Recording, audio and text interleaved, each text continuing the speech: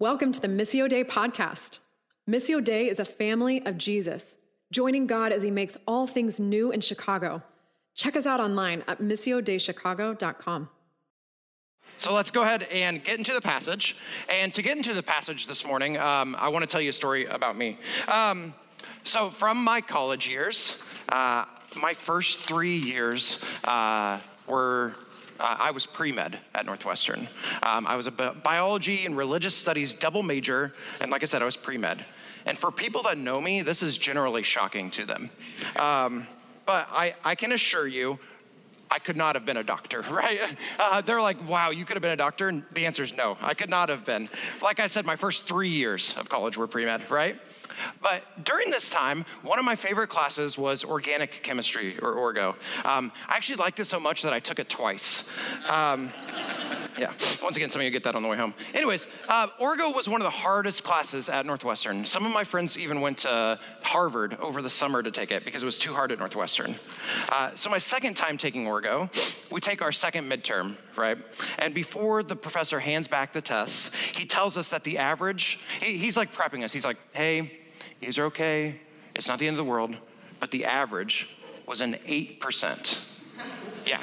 8, that's one number, right? Out of 100%. If you multiply 8 by 7, you are still failing, right? So we're all on pins and needles, waiting to get our test back. He wanted to prep us, right? So he starts to hand the test back, and I open my test, and I got a 91%. Yeah, luckiest in my life, 91%. Honestly, taking the class twice helped. So I'm looking at my test, kids are crying, kids are cheering. Somewhere in the background, We Are the Champions is playing. I think it was in my head, but I can't be sure. Lost my spot, sorry. And then the professor says this. So obviously, this test was rough for most of us, right? So I'm just gonna give everyone a B+ and move on. Yeah, thank you. Thank God there's a response. Because, yeah, I was so mad. How could you do that when I worked so hard to get that 91%, right? I took the class twice, others can too. And so, not only is it like, he's giving everyone the same grade, I'm getting a lower grade than what I had earned, right? So honestly, if you were in my position, who would be angry? Okay, those of you, yeah, I understand if you did not raise your hand, you have ascended to be beyond grades, whatever. But most of us maybe would be angry in that position, right? But what if you were the one who got an 8% or a 4% or 0%? Would you be mad in that situation?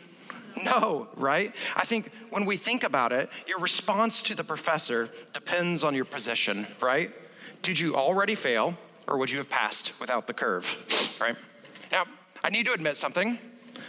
Most of this story is true, right? I did take Orgo twice. I did participate in a midterm where the average was 8%, but I did not get 91%. I actually got a 12%, which was above average. There was a curve, so not everyone got a B+. So I actually got a B+, which is hilarious. It's like 12% was a B+, but there was a normal curve. That was pretty exciting. I embellished this story a bit because I wanted to highlight something. Grace is scandalous and incredibly countercultural in America, right? Even as Christians, when we encounter true grace from person to person, we can sometimes be angry that they didn't get what they deserved, right? In both directions. Why did they get that? Why were they treated like that? Others deserve more, I deserved more, right? Now, of course, we have some strong positive responses when we see grace as well. If you're on Twitter as much as I am, you probably saw the case where the judge was like, the woman had to pay a parking ticket, and he's like, hey, don't worry about the parking ticket. Here's some money to get some food. Okay, none of you are on Twitter. That's fine. We do have some strong positive responses, but I think we have cheapened the idea of grace a bit because of the frequency with which we mention it, but don't consider its depth.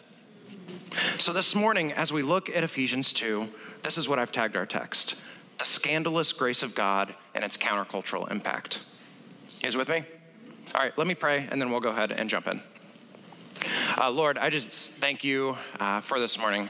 I thank you for your grace, your mercy, Lord, to even be able to be up here and get to talk about you, Lord. What a privilege. And so this morning, I pray that the words that remembered are yours, not mine, Lord. That is about your glory and not mine. And help me to tell the truth, the whole truth, and nothing but the truth. In your son's name I pray. Amen. So we're already reoriented a bit, but we are in a series on the book of Ephesians. And in opening the book 3 weeks ago, Melissa laid out a pretty clear structure of the book of Ephesians, right? So I did that a few weeks ago at Uptown, and I used this language. I have a little slide for you. In the first 3 chapters, we have the indicative chapters. Everybody say indicative. Indicative. That was most of you. Paul is laying out what is true of us as a result of Jesus, right? Melissa called these chapters a fire hose of identity beauty, are the words she used. And then following our chapters 4 through 6 are the imperative chapters. Everybody say imperatives. How do we live as a result of these truths, right? So we're in chapter 2 this morning, 1 through 10, which is, of course, in our indicative section. And man, is it rich in what it says about us as a result of who Jesus is. But if I'm being completely honest with you, as I was writing this sermon, I was having a really, really difficult time. I mentioned this, but it was predominantly because of familiarity. I worked in college ministry for 5 years at Northwestern, and almost every day during those 5 years, I would share the gospel using a tract, right? We don't need to get into tracts, but the climax of the gospel presentation was this passage, Ephesians 2, 1 through 10. And that's how we predominantly shared the gospel, the good news of Jesus, right? So it was so familiar, I was unsure of what to say this morning. I don't know if you guys know this, but research shows that 52% of car accidents, happen within 5 miles of your home, and 69% happen within 10 miles. Why is that? Now, I think that predominantly it's because of the frequency with which we're in that area, right? That's part of it. But I think another main reason is that we get comfortable with what's familiar and we stop paying attention, right? We get comfortable with what's familiar and we stop paying attention. I realized as I was writing these words for this morning that my familiarity with the passage meant I stopped paying attention. I thought I was a grace graduate, right? I thought I had a master's in mercy, my bachelor's in benevolence. So if that is you this morning, if you have graduated from the elementary truths of the gospel, or if you think you have, I ask that you open your heart to what God might have for us this morning. Okay, let's jump into the passage. Ephesians 2, 1 through 10, much like the whole book of Ephesians, has a really, really easy structure, right? Really clear. Verses 1 through 3 talk about what was true of us before we knew Jesus, right? Verse 4 is the biggest but in the Bible, which transitions us to 5 through 9, which is what is true of us as a result of Jesus. And then verse 10 tells us what we have been saved for, okay? So we're gonna go through all of these. Verses 1 through 3. What was true of us before we knew Jesus? I'm going to pull the words straight from the text, and then we're going to talk about a few of them. Okay, first one. We were dead in our transgressions and sins. For those who are dead, how do they change their position? They don't, right? This is the gravity of spiritual death. We are dead, unable to do anything about the penalty of our sin. Right? Next one, followed the ways of this world. This has actually been my favorite one recently. It's weird to say like my favorites are like these terrible things, but like to really rest on, to think about what this means. This has been my favorite one. See, there's this idea surrounding sin that is incredibly important to understand, but I think it's often not talked about in our hyper-individualistic culture. Sin is far more than just individual acts, right? Yes, our individual acts of rebellion against God are sin, but I think the idea of sin in the Bible is far deeper than that. I like to think of it as a virus that has infested not only us, but our systems and structures, right? As a result of this infection, the ways of the world are inherently mutually exclusive to the ways of God. Let me say that. As a result of this infection, the ways of this world, the language straight from the text, are inherently mutually exclusive, right? The Venn diagram does not overlap with the ways of God. If godly living, I like to think of it like this. If godly living or holiness was an island that we were trying to reach, right? And we are on a boat in the water and desire to get to him, the current of the culture, the ways of this world are too strong for us to overpower on our own despite our best efforts. So we will always follow the current of those, of our culture, right? A great example of this is white supremacy in our culture. Our nation was built on the idea of white supremacy, and it became such a part of our systems and structures that unless we are actively working to be aware of it and combat it, we can often be upholding it without realizing it, right? Another example of the ways in which this can work is relevant to the rest of the passage. Consider this. What makes someone successful in the eyes of our culture? What do people who are striving for success do? They have that grind set, right? That's grind mindset for those of you. Okay. We're not on Twitter, I guess. Do as much as you can to climb the ladder. I once again saw a tweet this week that said, work-life balance in your 20s is an easy way to guarantee a mediocre career. Now, I'm not saying that working hard in your job is inherently sinful, right? And if you wrote that and you're in this room, I'm sorry. But what is sinful is viewing everyone's worth through this mindset, including your own worth, right? I mentioned I worked in college ministry at Northwestern. It's a highly competitive school. And I can't tell you how many guys I had to remind that their worth was not in them failing organic chemistry, right? They were not what they did. You are not worth what you do, right? You are not worth what you provide to others, even when it's a charitable way of living.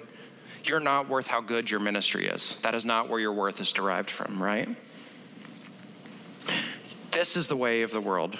Your worth is in being beautifully and wonderfully made in the image of God. And it's why we can't allow ourselves to be affected by the people who, when someone is murdered by the state, will share the criminal record of that person as if they deserve to be murdered by cops, right?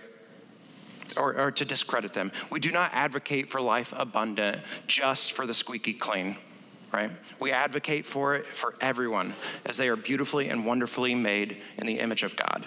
We do not follow the ways of this world. Next one, we followed the ruler of the kingdom of the air. You probably know this, but this is a Jewish phrase for the devil, right? A reminder that our battle is not flesh and blood. We were disobedient.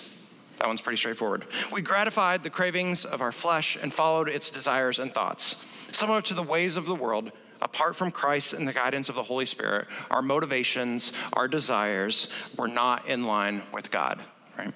And we, by nature, deserved wrath. I think this one is important in many contexts, but it's not one I'm going to dwell on from here this morning. I don't think I'm out of pocket in saying most people I know struggle a lot more with self-condemnation than self-righteousness, right? And so this is one to maybe wrestle with in a smaller community, but not one I'm going to focus on this morning. Okay, so if these are what is true of us before Christ, let's look at what comes next. Some versions say this, but God, right? But our version says, actually, I don't have it up there. It is there. But because of his great love, right? God saw what was true of us, how we were dead with no answers in our deadness, and God showed up. And based on verse 4 here, why does he show up? Because of his great love for us, and because he's rich in mercy, right? Again, and this is not the last time I'm going to say this morning, but God didn't save us because we were mostly there, right?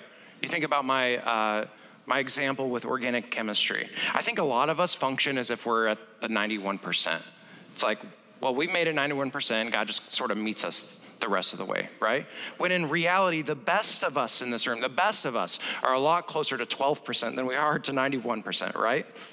Because 0 is closer to 12. But beloved, and know you are beloved when I say this, in our sin, the best of us aren't even close, right?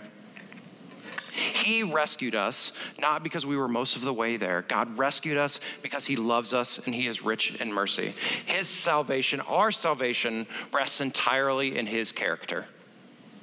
And what does this passage say is the conduit by which God saves us?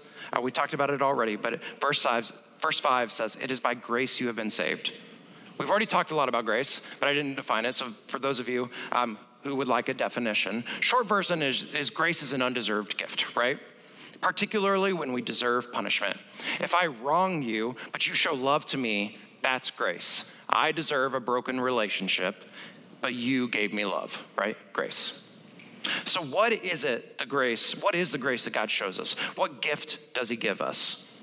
He gave us his son, Jesus, who took on the death we deserved, the death we were living. And it was not the one he deserved. He was not dead in his sin. He was not following the ways of this world or the son or the devil. He was not deserving of wrath, but he took that on in our place, that we might receive his righteousness and a restoration of our relationship with God as his children, right? I used to use this phrase a lot when I worked in ministry. The phrase was, we brought nothing to the table. And while I think this is true to a degree, I sort of regret using it the way I used it, right? I think I like to think of it now as this. We already had what we were able to bring to the table. And what did we have was the Imago Dei, right? Being made in the image of God. It still points to the power of God and only God at work in our salvation. But the idea that we bring nothing to the table can be interpreted in sort of a dehumanizing and sort of like bad way, right? And is very much related to what we talked about in terms of where your worth comes from. Now, if you'll humor me for a second, one of my favorite bands is Manchester Orchestra. And just for clarity, they are not an orchestra. I know they're a bit niche, but if you meet anyone between 32 and 35, or 32 and 32 and a half, they probably listen to them.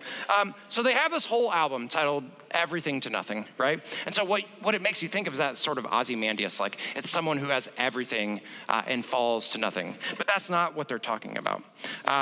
Andy, the lead singer, reveals the meaning in a song called My Friend Marcus, which he wrote to his friend Marcus. And in singing to his friend, Andy says, "You mean everything to nothing. You mean everything to nobody but me." See, he's telling his friend that he means the world to him, right? You see the like parallel language, the nothing and nobody but me. The nothing there is Andy, is the singer, right? So he's saying like, you mean the world to me, but I am nothing. So what does that even mean, right? This is what Andy's wrestling with, and the whole album is a search for sort of like self-worth and how that impacts him in relationship with people and with God. So when I say we bring nothing to the table in our salvation outside what we already had, do not hear that you are nothing. No, what you already had is the image of Christ, which is absurdly priceless, right? It's an incredible honor. So then if this is true of us, those who follow Jesus, what is true of us as a result of his grace? We'll go through these quickly. We are alive with Christ. We were not able to make ourselves alive from death, but God can, and he has. And that life that we now experience is with Christ. God is a relational God, right? And so he brings us back into relationship and communion with him. What a beautiful picture. We wronged God. We spit in his face. We turned our backs on him. And yet, but God loved us and made way for relationship still. I am not worthy, but God has made me worthy, right? I was dead, but I am alive. I was lost, but I am found. Next one, we are saved. Pretty straightforward. We are raised up with Christ and seated with him in the heavenly realms. Now, it's a little confusing here because once we start following Jesus, we clearly don't ascend straight up, right? Unless, again, you don't care about grades. What he's saying, though, is that our spot in eternity with him is secure. We have our seat. And in ways, as a result of having our seat, as a result of that security, we can participate in the harder things on this side of eternity, like loving people, caring for justice, caring for those that society deems are on the margins, or society says we don't care about them.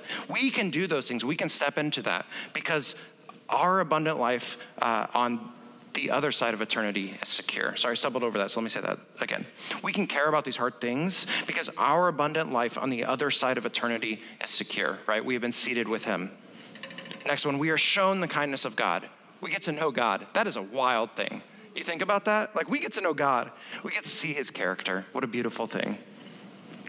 Okay, so we have seen what the passage says, what was true of us before Christ and what is true of us after. And so then it leads us to, like, what does that lead us to in our lives? And this is how we're going to end, right?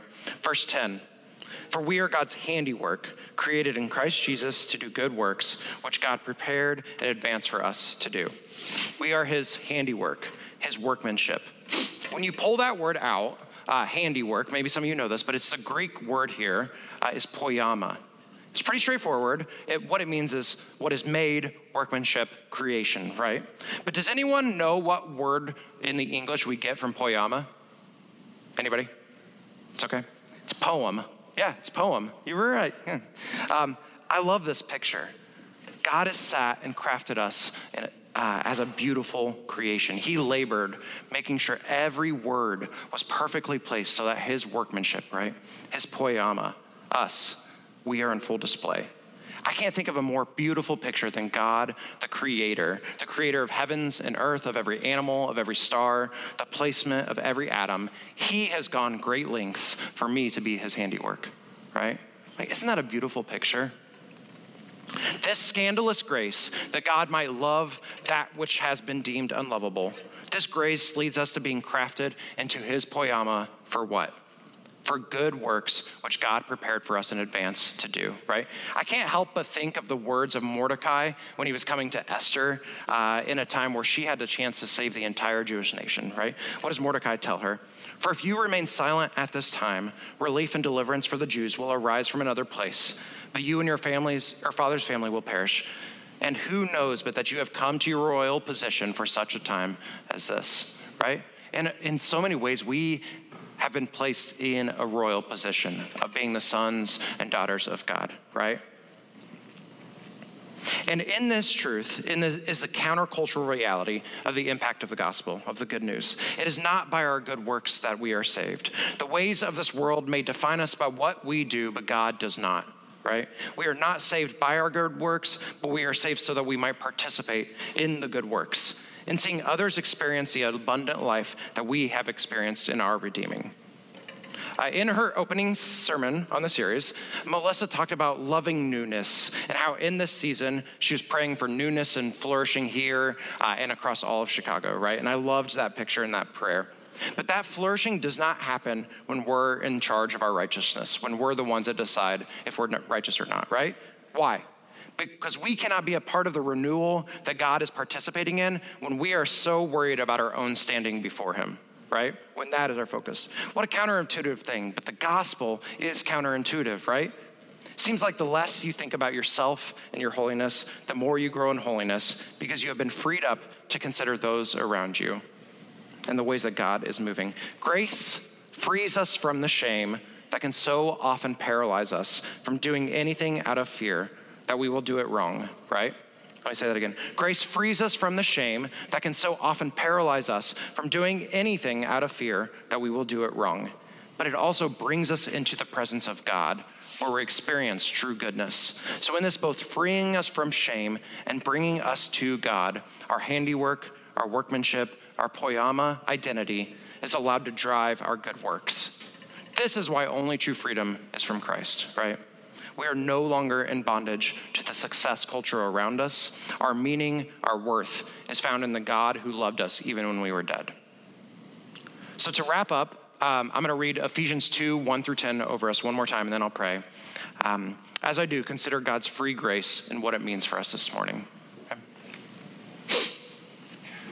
Starting verse 1. As for you, you were dead in your transgressions and sins, in which you used to live when you followed the ways of this world and of the ruler of the kingdom of the air, the spirit who is now at work in those who are disobedient. All of us also lived among them at one time, gratifying the cravings of our flesh and following its desires and thoughts. Like the rest, we were by nature deserving of wrath. But because of his great love for us, God, who is rich in mercy, made us alive with Christ, even when we were dead in transgressions. It is by grace you have been saved. And God raised us up with Christ and seated us with him in the heavenly realms in Christ Jesus, in order that in the coming ages he might show the incomparable riches of his grace, expressed in his kindness to us in Christ Jesus. For it is by grace you have been saved through faith. And this is not from yourselves, it is the gift of God. Not by works, so that no one can boast. For we are God's poiema, created in Christ Jesus to do good works, what God prepared in advance for us to do. Let me pray.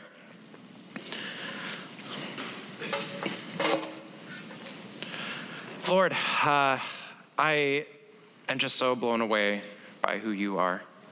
I feel like one of the first things I learned when I became a Christian was of your grace. And Lord, let me never think that was the last time that I needed to learn it, Lord. I am so thankful that while we were dead in our transgressions and sins, you moved. You heard the cries of your people. You sent your son. And so, Lord, let us rest in that this morning. Let us understand that our identity is not defined by who or what we do for others, or while we are performing our job, or what we earn, all of these things, Lord. But let it rest in you. Let it rest in Christ's righteousness. In your son's name I pray. Amen. Thanks for tuning in. We love to keep the conversation going. find a weekly gathering or gospel community in a neighborhood near you. To find out more, check us out online at missiodaychicago.com.